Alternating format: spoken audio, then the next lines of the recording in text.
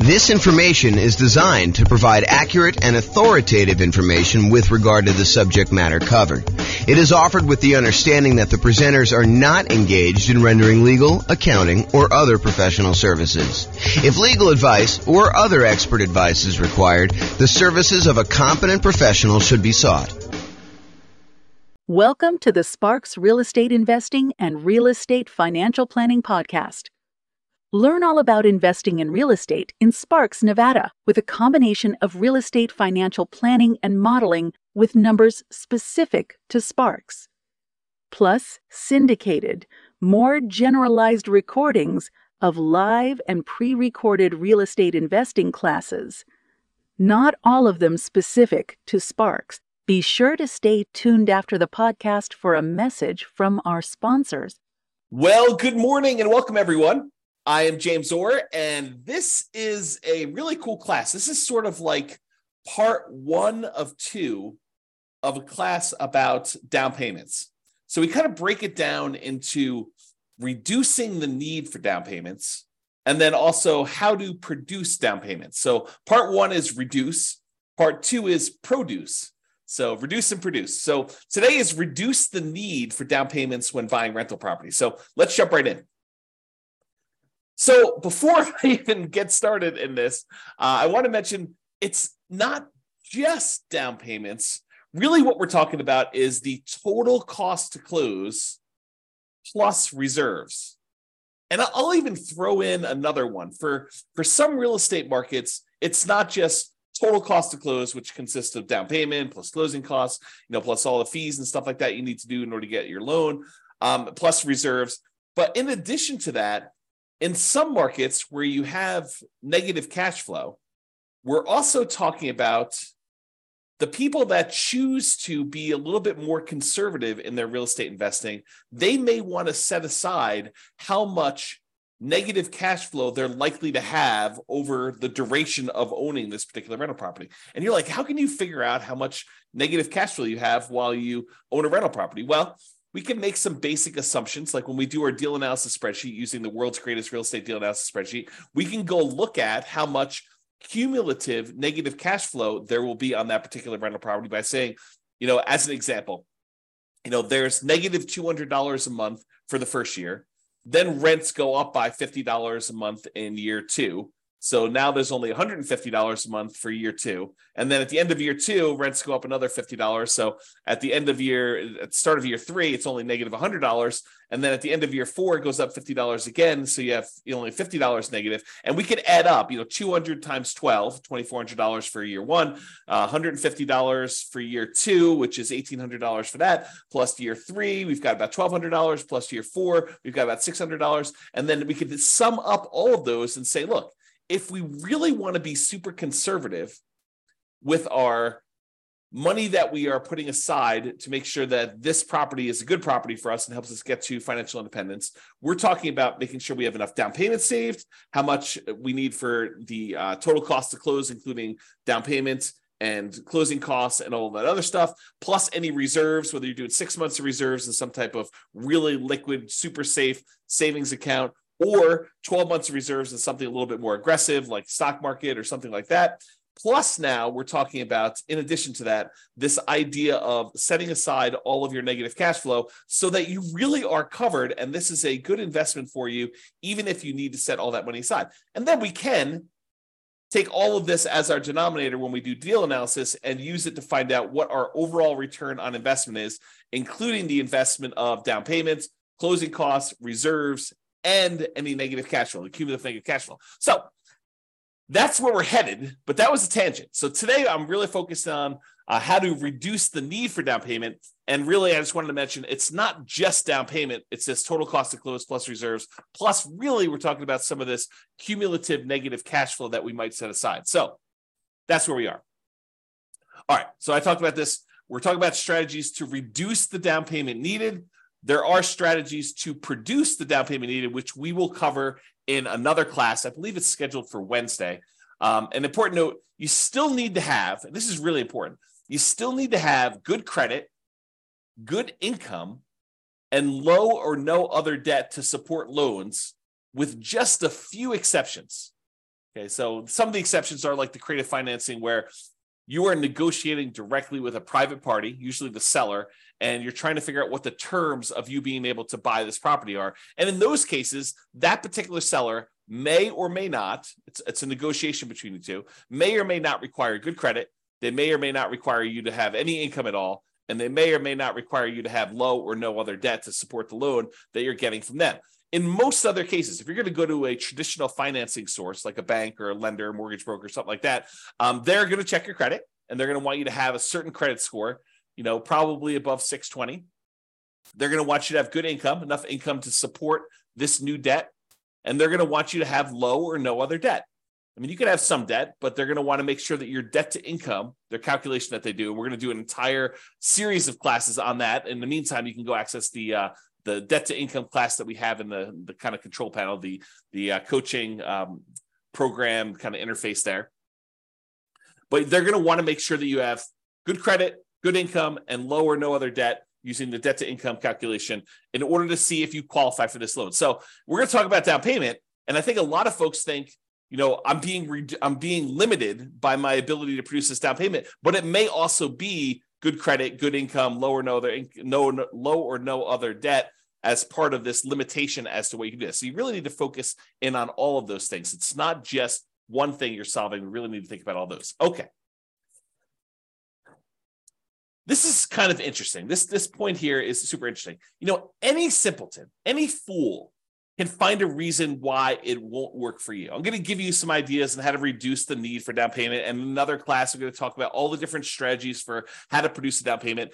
And there is a tendency, there is an easy path for people that don't want to put in hard work, that don't want to put in effort, for them to say, oh, James came up with this idea, or James is sharing this idea that has worked for other people, but that doesn't apply to me. It's not really my thing. I don't need to worry about that because this particular concept doesn't apply to me at all. It's not relevant. And I'm telling you, that's a mistake. Any fool can think of a reason why it doesn't work or it doesn't apply to you. Really, it's a sign of your intelligence, your resourcefulness, your kind of resolve, your grit, your tenacity to get things done, to figure out the ways that this does apply, to take these general ideas that I'm sharing with you and apply them to your specific situation. And I can't really do that for you. And if you want to, share ideas on the coaching sessions, we could do that. We could talk about how this applies to you and help you implement that. But really, you have to think about this for yourself. You can't just say, oh, that's a very specific situation. No, you need to take the idea and say, how can this apply to what I've got going on, to my particular life? So just keep that in mind, that will it work for me is really not a question of, does the direct exact example that James used apply to me, but really, does this generalized concept, how can I make it apply to me? And maybe it's not a direct application. Maybe it's sort of like a partial application where, maybe I can't get that full benefit, but I can get this little benefit and make that work for me. Okay, so that's where we're going there. All right, so let's jump right into the reduce things. Really easy one. And this is especially helpful for nomads, people that are buying a home, buying a home as an owner occupant with usually little down or nothing down, with better interest rates because it's an owner occupant loan. They're moving into the property. They're living in the property for at least a year. It's a requirement of the lender that if you get these owner occupant loans with lower nothing down and really good interest rates, that you live in the property. You're going to sign a piece of paper that says you agree to live in the property for a year. And if you don't kind of hold up your end of the agreement there, that's called loan fraud, and you can go to prison for it. So it's not something to mess with. So you go and you buy the property as an owner occupant, little or nothing down with really good interest rates. You move into the property, you live there for at least a year. It's a requirement with the lender. And then once you've lived there for a year, once you've saved up your next down payment, you qualify to get the next loan, you buy your next property, you convert the previous one to a rental, and you repeat the process as many times as you want. So that's what nomading is, or buy and hold type real estate investor. So this is really good for that. So the hint is, how do you reduce the need for larger down payments? Well, you minimize the price of property that you're buying. And I know this seems obvious, right? I'm just naming some of the obvious ones. Some of them are less obvious, but this one is really obvious. If you want to reduce the need for a down payment, you minimize the price, that minimizes the down payment. So how do you do that? You search for properties by lowest price. You find the property that makes sense for you, has the best characteristics for buying a rental property: really good price to rent ratio, really good long-term kind of property, low capital expenses on the horizon. And even if you did have them, they're reasonable cost type ones that would see really good, significant appreciation over time, ones that you're going to have low vacancy in. They're not, they're not kind of wacky properties that are functionally obsolete, things like that you want to look for. But you want to also find ones where if you can get the same economics, but buy it in a slightly less expensive property, and you're concerned about down payment, then maybe you should focus on that. So search for properties by lowest price. Now, here's a little carve-out, a little caveat for these, and something that a lot of people don't think about. Oftentimes, when you're searching for properties by lowest price, these properties tend to have deferred maintenance. If you think about it mathematically, imagine making a list of properties from the lowest price to the highest price. And you're searching down the list, going one by one by one. You're like, okay, this is just too inexpensive. It's in a bad part of town. I'm not really interested in buying that property. It needs a lot of work. It's only one bedroom. It's kind of in a wacky area. You kind of eliminate some of the really, really, really inexpensive ones typically. And then you get to the one where it's like, oh, this is like the properties that I normally buy, but it's the lowest. It's the highest on the low price list, right? So it's one of the least expensive properties you have because it shows up toward the top of that list, but it's one that you would normally buy. Well, why is it showing up on this kind of least expensive list, kind of like really high up on the list? A lot of times the reason why the ones you come across first are the ones that have some type of deferred maintenance.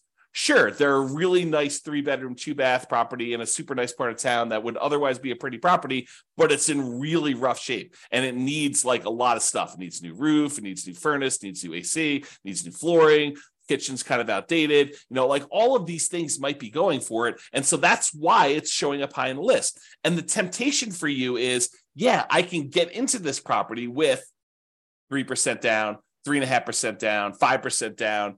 If you're going to move into it as a nomad or house hacker, or, 15% down if you're willing to do PMI on an investor loan, or 20% down an investor loan. And because it's a less expensive property, that's a smaller amount of money. You may be thinking, this is really attractive to me, but be careful, because sometimes what you're trading is you're trading the need for a lower down payment for maintenance and fix up work and capital improvements as soon as you acquire it. So you're trading one problem for another. You may come in really, really light with the amount you need for down payment, but then you're coming in with the need for $5,000, $10,000, $15,000, $20,000, $50,000, $75,000, $100,000 in all of these improvements and updates that you need to make on this property, and you cannot finance that, or it's harder to finance that, because there are some loans where you can finance the fix-up cost, but it's much trickier to do. Okay. So be careful about this trade-off that you're making, where you say, I want to buy this really inexpensive property, and I'm not afraid of doing some work in order to buy a property like that, having some deferred maintenance. Well, you're trading the need for your down payment in order to do a property that does not need work. And I think I used this in an example when we talked about how to improve cash flow while searching for properties. And I showed you what the difference was between buying a property where you needed $10,000 worth of work and taking that same $10,000 that you could have used for work and instead improving on the interest rate that you could get, and how much more cash flow that actually improves than taking the same $10,000 and buying a discounted property where it was more than a $10,000 discount, but it needed $10K in work. So go watch that class, because we talked about how much better it was in terms of cash flow by doing it that way. Okay. And a lot of the times when you're buying these properties that need a lot of work, a lot of capital expense type work, I wouldn't necessarily recommend holding these long-term because of all the capital expenses you've got. In some cases, not all, but in some cases, it makes sense for you to buy a pretty property where it's been really well maintained, that you don't have a lot of kind of like pent up CapEx type demands. Capital expenses are things you pay money to improve a property over time that are coming down the road, like a roof or something like that. So you have these expenses that are coming on a property. If you bought a pretty property, maybe you would have less of those than if you bought a property that was lived in hard and not maintained and had a lot of deferred capital expenses and a lot of deferred maintenance on the property when you're doing that.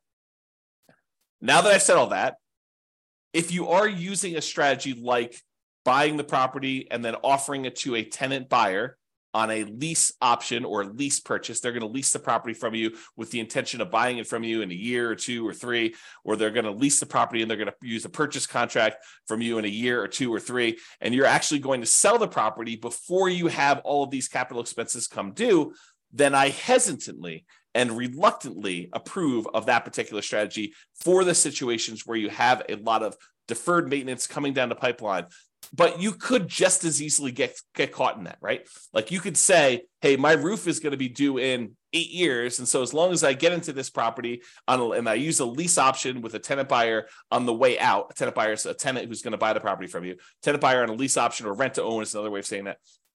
But if they're going to come in there, they're going to buy it from me in 1, 2, 3 years, 4 years.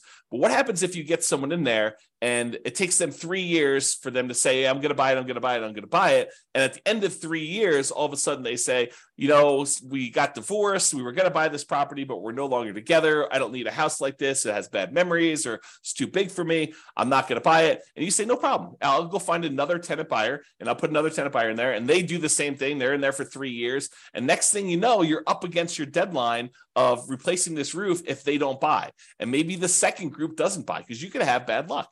You could have a tenant buyer go in there and they have every intention. They look like they're going to close tomorrow, but tomorrow turns into a year and the year turns into 2 years and that turns into 3 years. And then they're divorced or no longer wanting it. Their kids move out. They have more kids. They need a bigger house. They need a smaller house.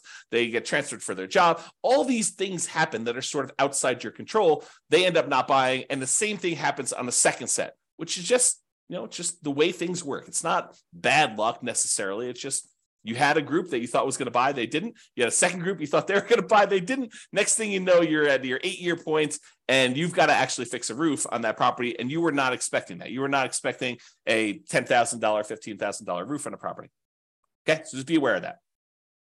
It might be easier to find tenant buyers with 5% down in that second quartile property anyway. So if you're thinking about, hey, look, I really want to buy these super inexpensive properties in order to save on down payment, it may actually be easier for you to find people more in the meat of the market, in the middle of the market. If you think of the market sort of as a bell curve, there's these really inexpensive properties, and there's very few of those. But as you get more toward the median, the number kind of increases until you get to this middle point, the median point of prices on there. And this is the number of those that exist. There's a lot more in the meat of the market. And then it kind of starts tapering off where you have fewer and fewer and fewer really expensive properties. And so you get to the point where it's really low down here for the most expensive properties. The $200 million properties in your marketplace, there's not a lot of those. And there's not a lot of those $10,000 properties in your marketplace either, right? And so you have this sort of curve where it comes up and the meat of the market's in this middle. It may be easier for you to find people in that kind of meat of the market where they need that median type house, plus or minus a little bit, kind of maybe a little bit over the median or a little bit under the median, but sort of in that, what I like to refer to as the second quartile is kind of the ideal spot. And I'll show you that here in a second when we go over Gary Keller's Millionaire Real Estate Investor book. On the next slide, I'll show you kind of like why you may want to be in this little area here, but maybe you find more tenant buyers there who have that 5% option fee to be able to give you when they move into the property as a tenant buyer with a lease option or lease purchase or whatever you structured as. That way you have enough down payment to go buy your next property. So maybe you're buying the property, you're moving in, you're putting 3% down, 3.5% down, 5% down. You're living there for a year, and then you're offering it to a tenant buyer or on a lease option or lease purchase. And if the tenant buyer who's moving into the property you're about to move out of gives you 5% down on that one, well, now you have 5% that if you're buying a similar price property to what they just gave you 5% down on, you have the down payment you need in order to buy the next one completely. So that could be a strategy for you to actually produce the down payment, which we'll talk about in the next class. Okay. All right. So let's talk about this graphic from Gary Keller's Millionaire Real Estate Investor book, which is a phenomenal book if you haven't read it. It's usually called the Blue Book. If you look behind me, you can probably see it on my bookshelf, although I think it's where my head is. Yeah, it's on that middle shelf right behind where my head is. So if I tilt my head, I get really active. You can kind of see it on there. But yeah, so this is totally worth reading. A Millionaire Real Estate Investor by Gary Keller. Super fascinating book for real estate investing. And in that book, he has this image.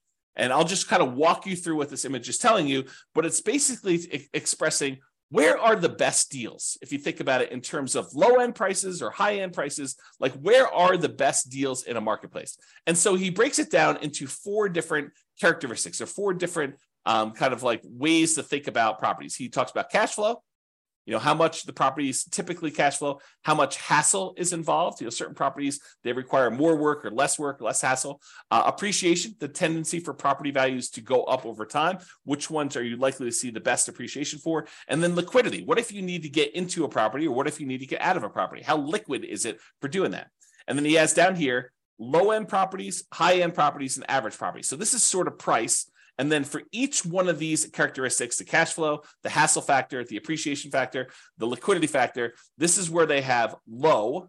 So like low cash flow or high cash flow, or hassle, low hassle or high hassle. And so it's low down here, medium or high. And so if you think about it, let's look at the cash flow line. It says dash line here. So on the low end properties, those tend to have the best cash flow. They tend to have the highest cash flow. And then as the price goes up, when you get about to the average properties, they tend to have in this sort of medium cash flow. And then over kind of as they get into the higher end properties, the cash flow dips off a little bit. So it gets to be, I'd call this medium low. It's not all the way in the low end, but it's definitely not in the medium area anymore. And so you kind of have this cash flow curve sort of decline as prices go from low to high. So the low ones have the highest cash flow. The high end ones have this kind of like medium to low-ish cash flow.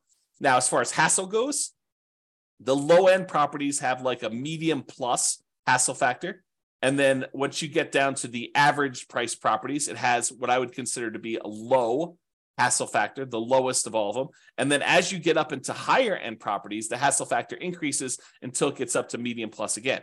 So as far as hassle goes, the best deals are sort of in that medium range, the lowest hassle that you've got there.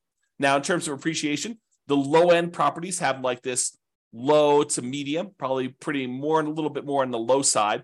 And then as you get up into this average properties, they kind of peak out with a kind of medium plus, kind of medium to high appreciation. And then as you get to more expensive properties, they drop back down to a full right in the middle of median. So, or medium. So basically you have this appreciation where on the low end, they tend not to appreciate as much. In the average, they tend to appreciate the most. And on the high end, they sort of like appreciate, but they don't appreciate quite as much as the average goes. And then finally, liquidity. Liquidity on the low end of properties, like the least expensive properties, has really low liquidity. It's hard to get in and out of those. When you get to the average properties, those are the ones that sell and are bought the most. And so that is the highest liquidity. And then as you get into this really high-end, most expensive market, it goes back down to low.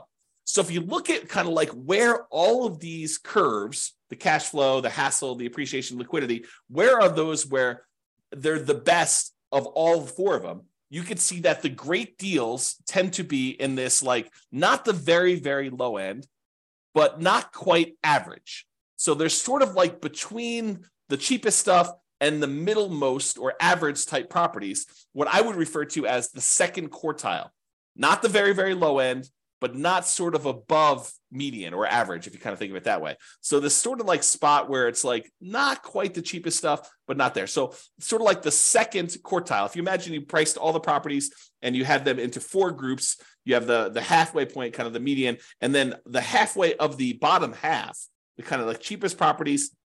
There, if you divided that in half again, it's the second quarter.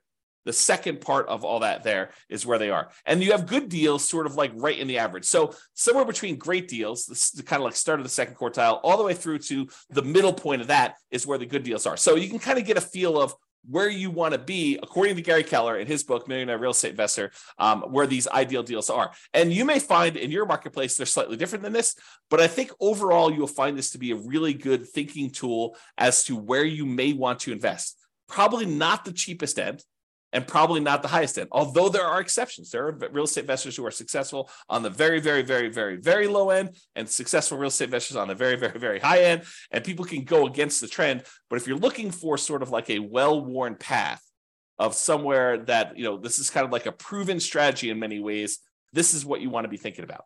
All right. Let's talk about strong sellers market. So we've kind of left, to a large degree, the strong sellers market.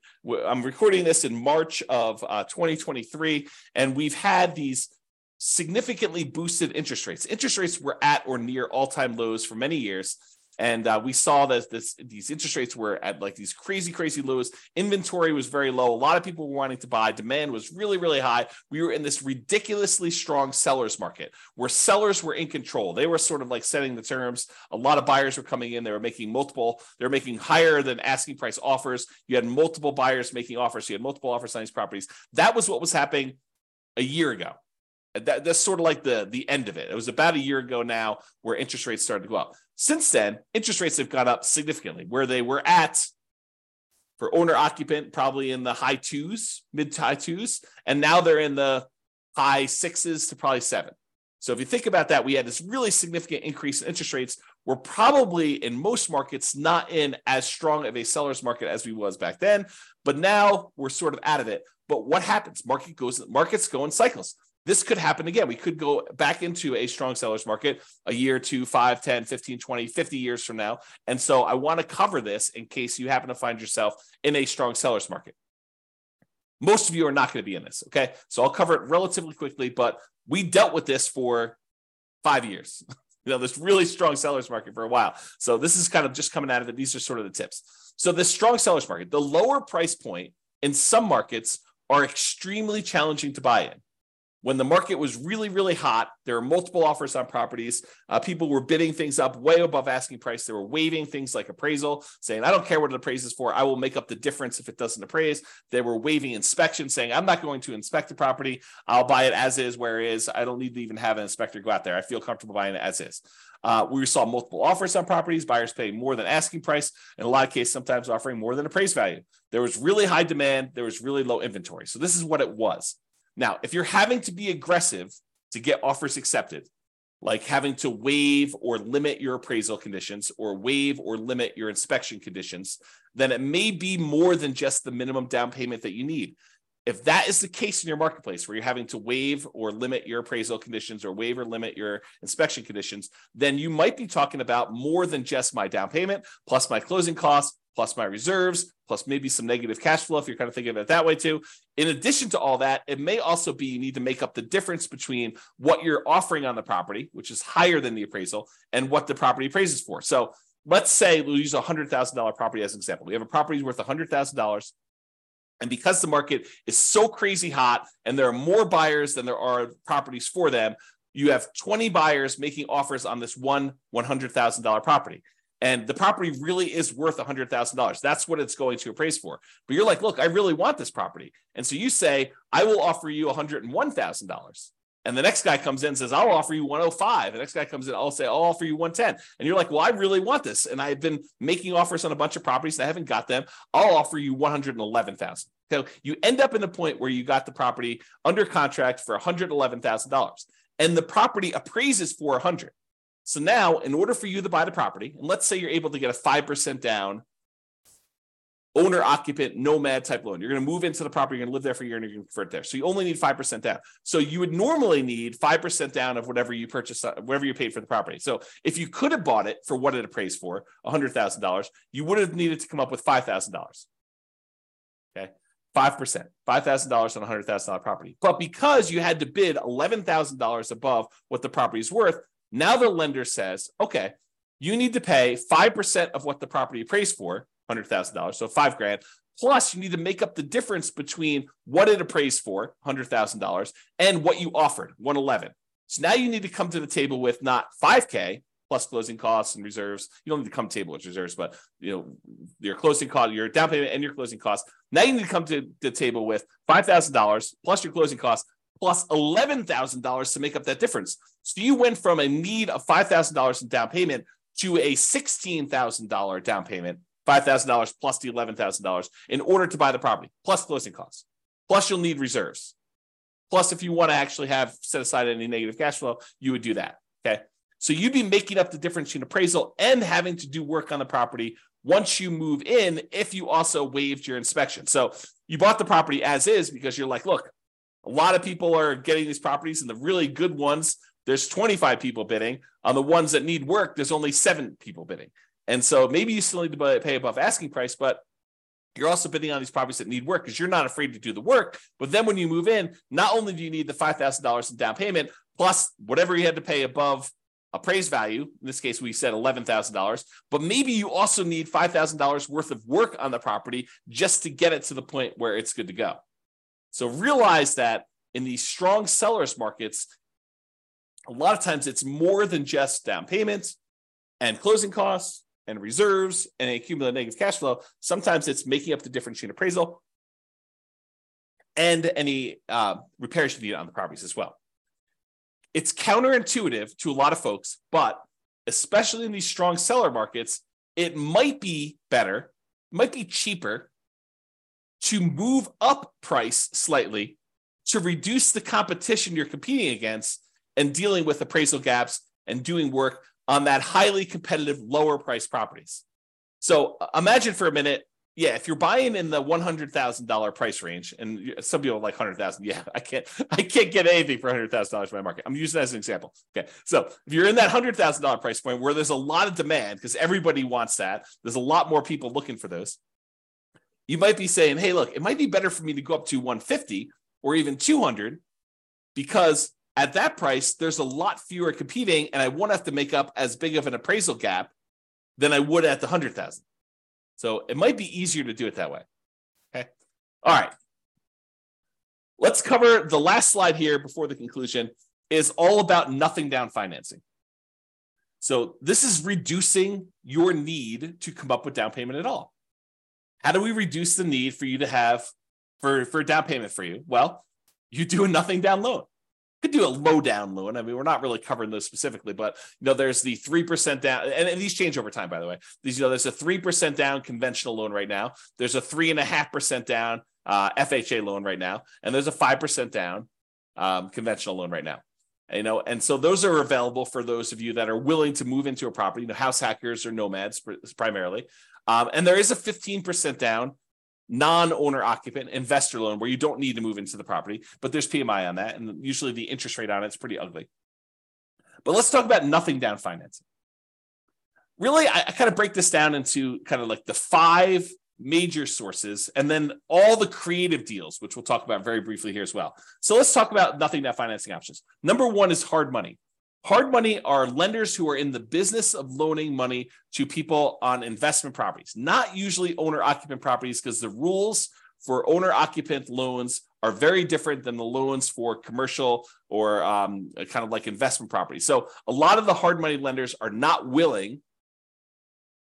I say not willing because they don't want to deal with all the regulations and rules and stuff like that. And there may be an exception to somebody who does, but most of the hard money lenders are going to say, no, if you're moving into the property, we don't do loans like that. If you're buying it as an investment, doing like a fix and flip or something like that, then we'll loan money on those. So hard money lenders are people in the business of loaning money. Usually they're higher priced, shorter term financing sources where you could buy properties. But a lot of times, if you find the right deal, they can be nothing down. Not all the time. There are some hard money lenders that they don't care, even if you're buying the property for half off. They really want to see you have some skin in the game and they'll want 10% down regardless. But there are some hard money lenders that are like, look, as long as you're buying below a certain threshold, a really common one is 70% of the after repaired value. So if you're getting a really big discount on a property, presumably because it needs a lot of work, or there's some really motivational aspects of what the seller situation is where they really just want to get out and liquidity is more important than price to them.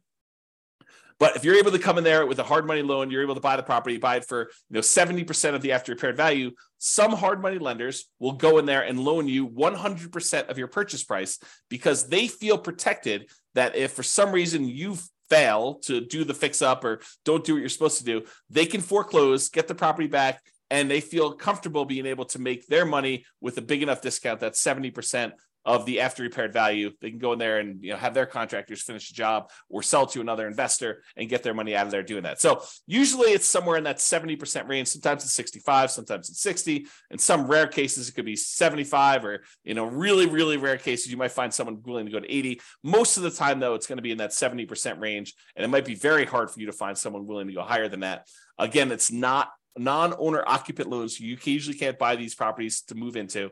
They tend to be shorter term loans, really, really common to see 6 months. Sometimes they'll be shorter than that, 3 months. They want you in and out, or there's even dough for a day programs where they'll loan you money just for a day for you to buy the property and then sometimes wholesale to someone else. Or They'll have like a 9-month term or a 6-month term with the ability to extend for some extra fees and doing that. They tend to be higher interest rates, and they tend to have upfront fees, which we call points. So they say a hard money loan is, it's 18% and 4 points, which means you're paying 4 percentage points, 4% of the amount you're getting on the loan as an initial fee in order to get the loan, which is expensive. Plus 18% per year. So if you're doing a 6-month loan, you're going to pay 9% of the loan amount over that 6-month period to do that. So, and a lot of times with the point, not everyone, but some of the hard money lenders, they will allow you to add your points to the loan. So just use really simple math. If you think about this, you want to go borrow $100,000 to buy a property using hard money financing. So they'll say to you, okay, we're going to loan you the $100,000, but there are 4 points. So you owe them $4,000. What they may be willing to do is they'll say, instead of you owing us 100, now you owe us 104. And now you're paying 18% interest, as an example, on 104 instead of paying 18% interest on the 100. That way you don't need to come up with the $4,000, but you're actually paying interest on the $4,000. So they tend to make a little bit of money on that by doing it that way. So some of them will structure it that way. Some of them will not. Some will say you need to pay the points up front separately, in which case it's not really nothing down. But a lot of the times you could structure these as a nothing down loan. So that's sort of hard money. Oh, and these are really popular for people wanting to do the BRRRR strategy, the buy, rehab, rent, refi, and then an optional last R is the repeat process. So you can kind of repeat this if you're doing it. So that's all hard money. And the hard money lenders are in the business of loaning money, and they have their own preset terms. You can try to negotiate them, but if you're coming in as sort of like a first-time client and you've only done one deal, your ability to negotiate is probably severely limited. If you're doing 3 of these a month and you've doing a lot of business with them, your ability to negotiate goes up a lot, and then you can negotiate terms. Okay, so that's all hard money. The next step up from that, not that they're categorized or kind of hierarchically organized, but sort of like the next step up, in my opinion, for like thinking about this is private money. Private money is not hard money. So a private lender is not someone who is in the business of loaning you money. Someone who's in the business, I call them hard money lenders. Someone who is an individual who is not usually in the business of loaning money, but you get them through your normal interaction. The example I love to use is you're at Thanksgiving dinner with grandma, and you're telling grandma about how you're doing this new thing with real estate investing and you're buying these properties and that you're using this lender who's charging you 18% and 4 points. And grandma's like, I've got $500,000 in CDs and they're only paying me 2%. Why don't I loan you the money at 4%? And, you save a lot of money on your interest with the hard money guys, and I actually get more money for my CDs, than my CDs are paying me. And you say, Grandma, that sounds like a really good deal. It sounds like a win for you and a win for me. And now Grandma, who's not in the business of usually lending money, she becomes your private money lender, okay? And the terms of what you negotiate with Grandma are not preset. They're wide open. If Grandma says to you, look, I love you. I don't need any interest. I just want to be helpful. How about 0%? And you're like, yeah, that sounds great, Grandma. Thank you very much. And she's like, no problem. You were going to get it anyway. I'd rather see you use it now. That makes a lot of sense to me. Or Grandma's very shrewd and she says, how about 10%? And you're like, how about 8? And she's like, how about 9? And you guys come together and you're like, 9% sounds reasonable. You negotiate these terms. And Grandma says, hey, look, I want 10% down because I want to feel protected. And you're like, I don't want to give you 10% down. I want nothing down. And so you negotiate. All these terms are negotiated for these. They vary since it's a private party and it's usually friends and family. And you got to talk about that. Again, these are really helpful for BRRRR, but there's no set characteristics. It's not like they say 70% loan to value, not owner occupant, shorter term. It's got to be 6 months. Grandma may do 5 years. Grandma maybe do 3 months. Who knows what grandma wants? And it could be a higher interest rate, could be a lower interest rate. It really all depends. So that's kind of private money. The next one is USDA. The U.S. Department of Agriculture has a special loan program for helping people buy properties in rural areas. You're not going to be able to buy this in your major cities, but like if you are willing to drive 30 minutes into work, and a lot of times within a 30-minute drive, maybe a little bit longer in some cities than others, you can find these rural areas where the population's a little bit smaller. It's sort of like all the little towns on the outskirts of these big towns. You can find those, and you can find out exactly if they qualify by going to the USDA website. They have an eligibility map where you can type in addresses and it tells you if it's in a USDA eligible zone. but it has to be a rural property as defined by the USDA in these eligibility areas.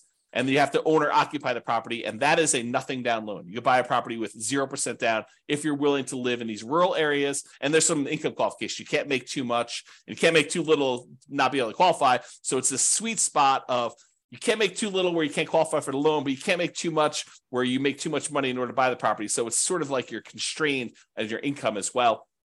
But it is a nothing down loan program for buying rural properties. Okay. And that is an owner occupant loan.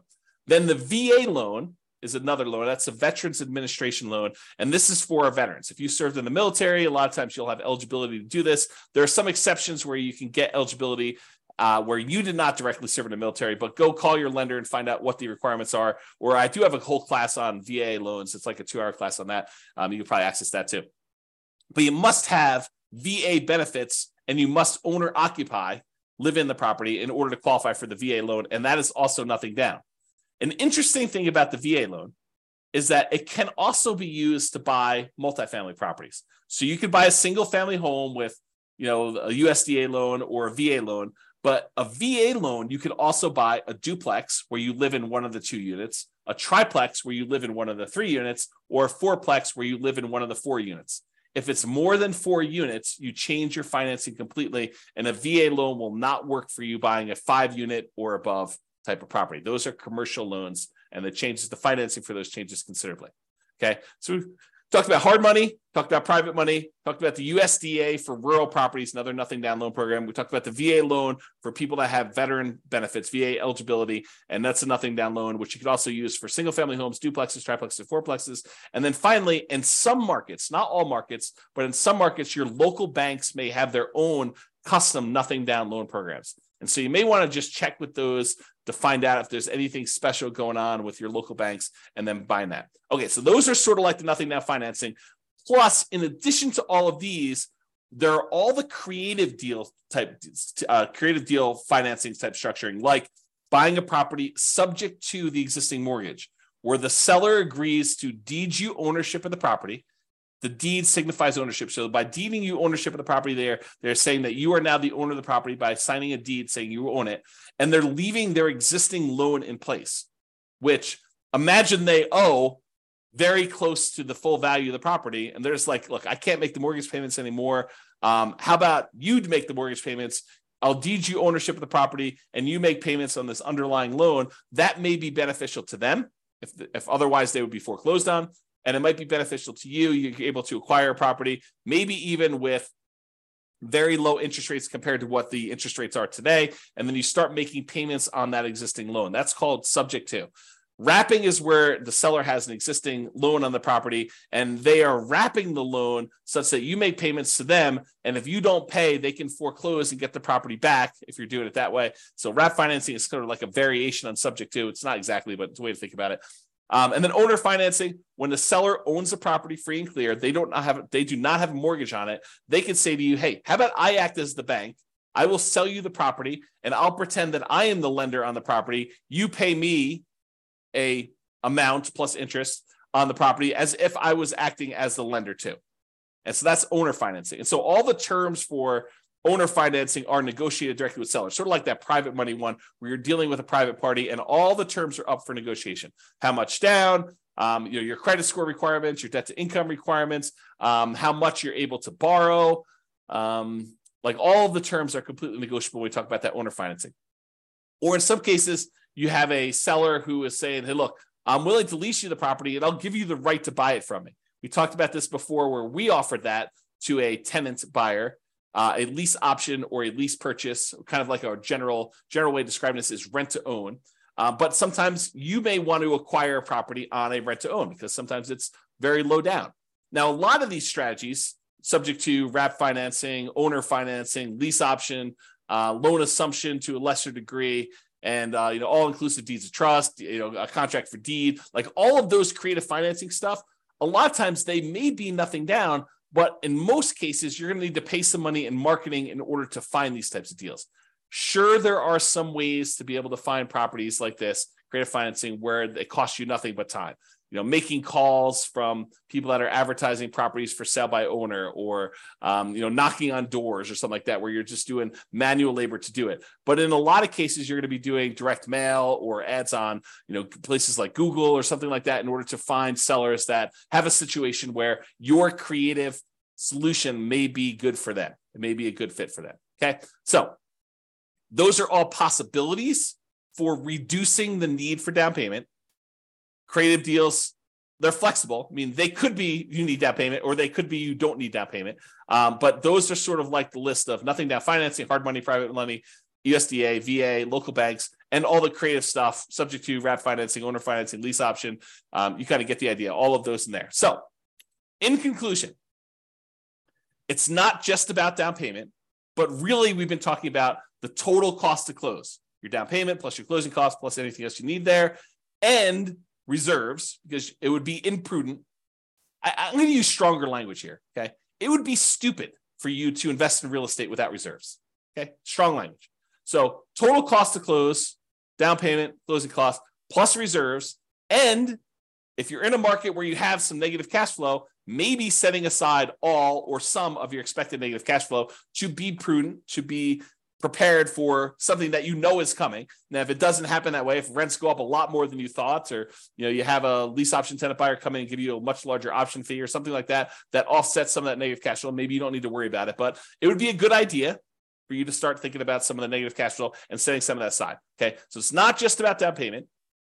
And in conclusion, any fool can say that this doesn't apply to them, but you should think about, as an intelligent person who is resilient, who has resolve, who has grit, who wants to make this a success and wants to apply this to themselves, you should figure out how it does apply to you. How can you change what I said so that it is applicable to your specific situation? And for down payments, today we really focused on reducing the need for down payments. In the next class, which I believe is going to be on Wednesday, there's a class between these two, but I believe the one on Wednesday, we were talking about how to produce down payments. So I've got a whole separate list of 8 or 9 things for how you generate down payments in order to be able to acquire properties. So now we talked about reducing the need for down payments as much as we can. Now we're talking about how to produce them, and then utilizing the strategy or strategies that make sense for you and your goals. Sometimes you say, I don't want to do this because my goal is to do it this way, and this is how it's going to get me to financial independence faster. So I probably shouldn't do that, even though it would reduce my need for down payment. It might be better for you to save up down payment and wait a little while, because that actually is a more direct route to your particular goal. That's another way for me to say that. Okay? So that's all I got for you. This has been James Orr. I will talk to you all soon. Bye-bye for now. With home prices up, mortgage interest rates up, and rents up, but not quite enough to counteract the higher prices and interest rates, cash flow on rental properties in Sparks is harder than ever. Book a call with the Real Estate Financial Planner to apply our proprietary 88 strategies to improve cash flow on your rentals. See the show notes for a link to schedule your call and improve your cash flow today. If you're a real estate agent, lender, or professional in Sparks that wants to help our real estate investor listeners, consider reaching out to learn about collaboration opportunities with this podcast. We'd love to add more value to our listeners by having you assist our investors buy, sell, and finance their real estate investments. See the show notes to schedule a call to discuss collaboration opportunities.